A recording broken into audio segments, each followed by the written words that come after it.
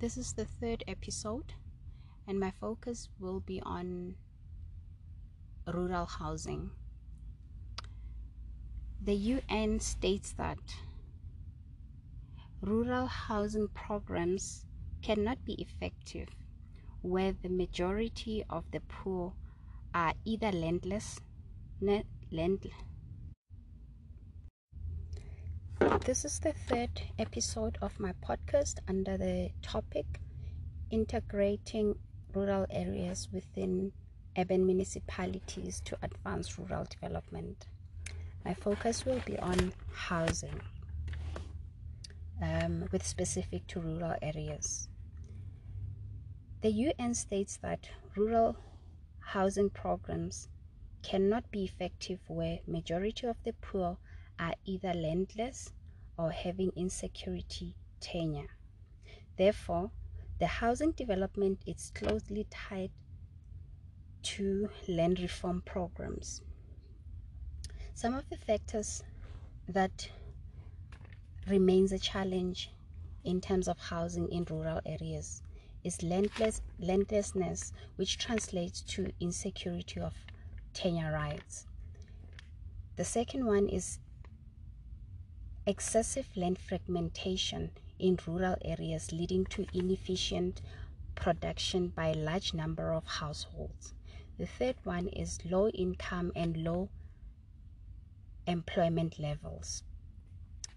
In rural areas, most of the land is owned, it's privately owned or state owned. Therefore, a lot of people living there, they do not have a right to tenure.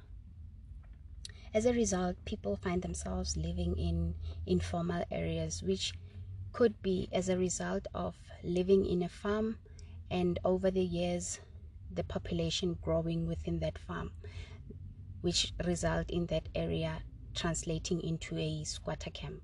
The second one is where there's an eviction, where people have to be resettled. The municipality, in most cases, they would relocate people in an informal set in a land which is not proclaimed for development. As a result, there will be an informal living. The third one would be through land reform programs that emanates from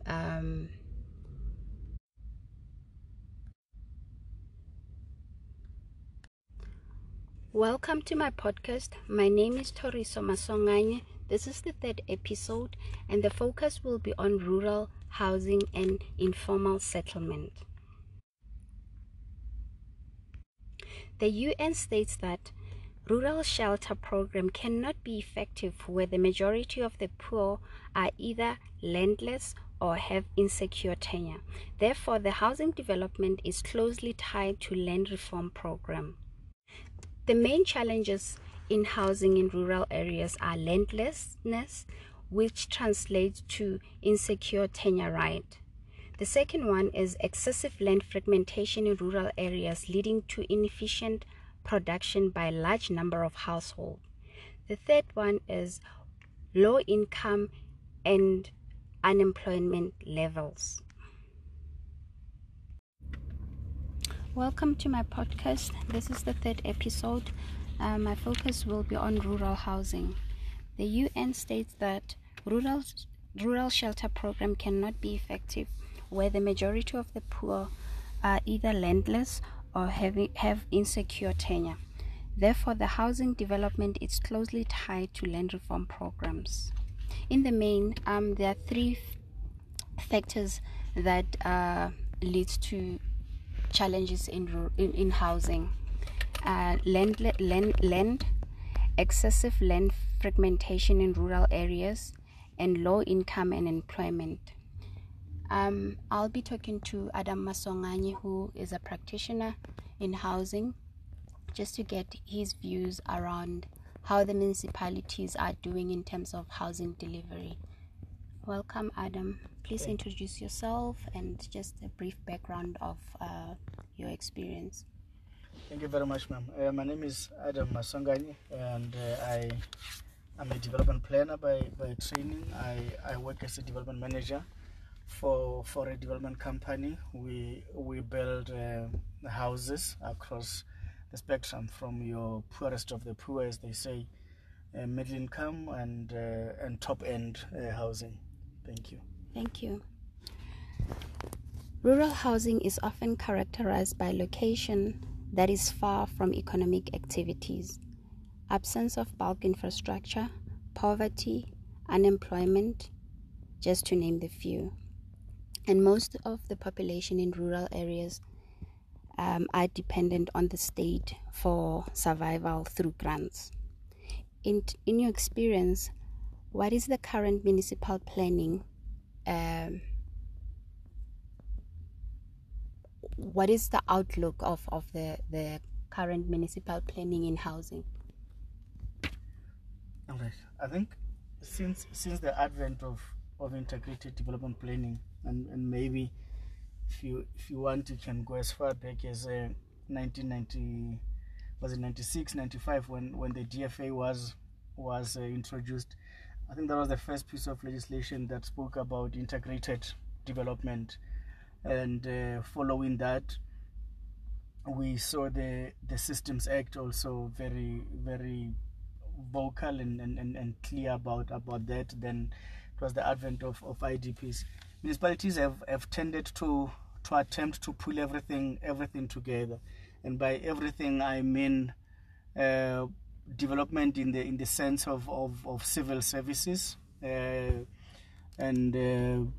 social infrastructure, and that would be in the form of schools, clinics, and all of that, and to a limited extent the economic activities. That tends to be something that municipalities haven't gotten a handle of, as in they don't seem to be able to influence where that goes. Oftentimes it's their planning following where private sector, if you like, is taking the development in that direction, and that has led to your poor rural people to bear the brunt in most instances, because oftentimes the rurality of where they live is dependent on what private sector is saying, not what municipalities are doing in terms of their plans. If I can give you a case in point, you look at areas in Mogale City where people lived very well in their rural setting, and what they needed was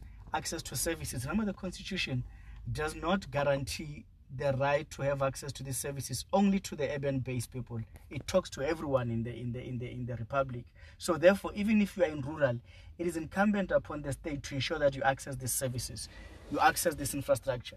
Now, those haven't quite reached rural areas, except in rudimentary form, where they take water tanks there and all of that. What happens in the case of Mogale, to go back there, some developers would see an opportunity to put up a casino or a hospital. What do? They go in that area, they start removing people that are there, and because the land is well placed for a casino. Now a casino is established. Anything that was around, or that is now around that casino, regardless of whether it was rural or not, is now developing. It's urbanizing, if you like. So the rural, especially the rural poor, according to me, are still, or they're pretty much on their own.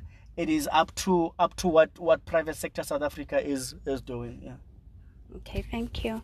The reality is that given what you just said, maybe if I can come to their defense, isn't it because they do not have sufficient funding to drive those projects as compared to private sector, and maybe also compared to private sector, they do not have the capacity to carry such a mandate?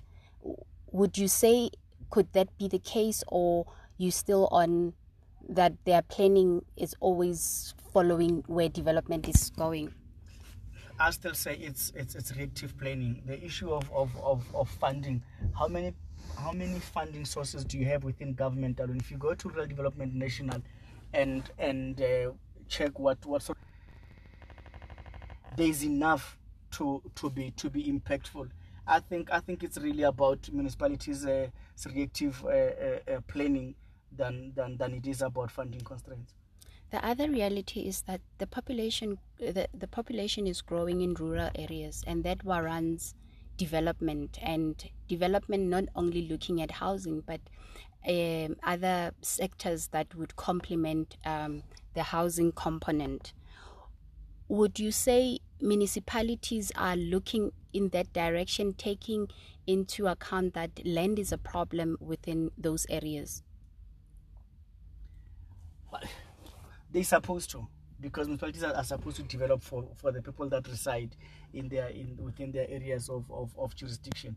But we must also just be mindful of people targeting rural areas because they are easily accessible. It's easy to get accommodation there through farm worker means and the growing informal settlements, purely because they want to attract the municipality's attention for development. So the easiness of accessing that land also tends to compound the problem.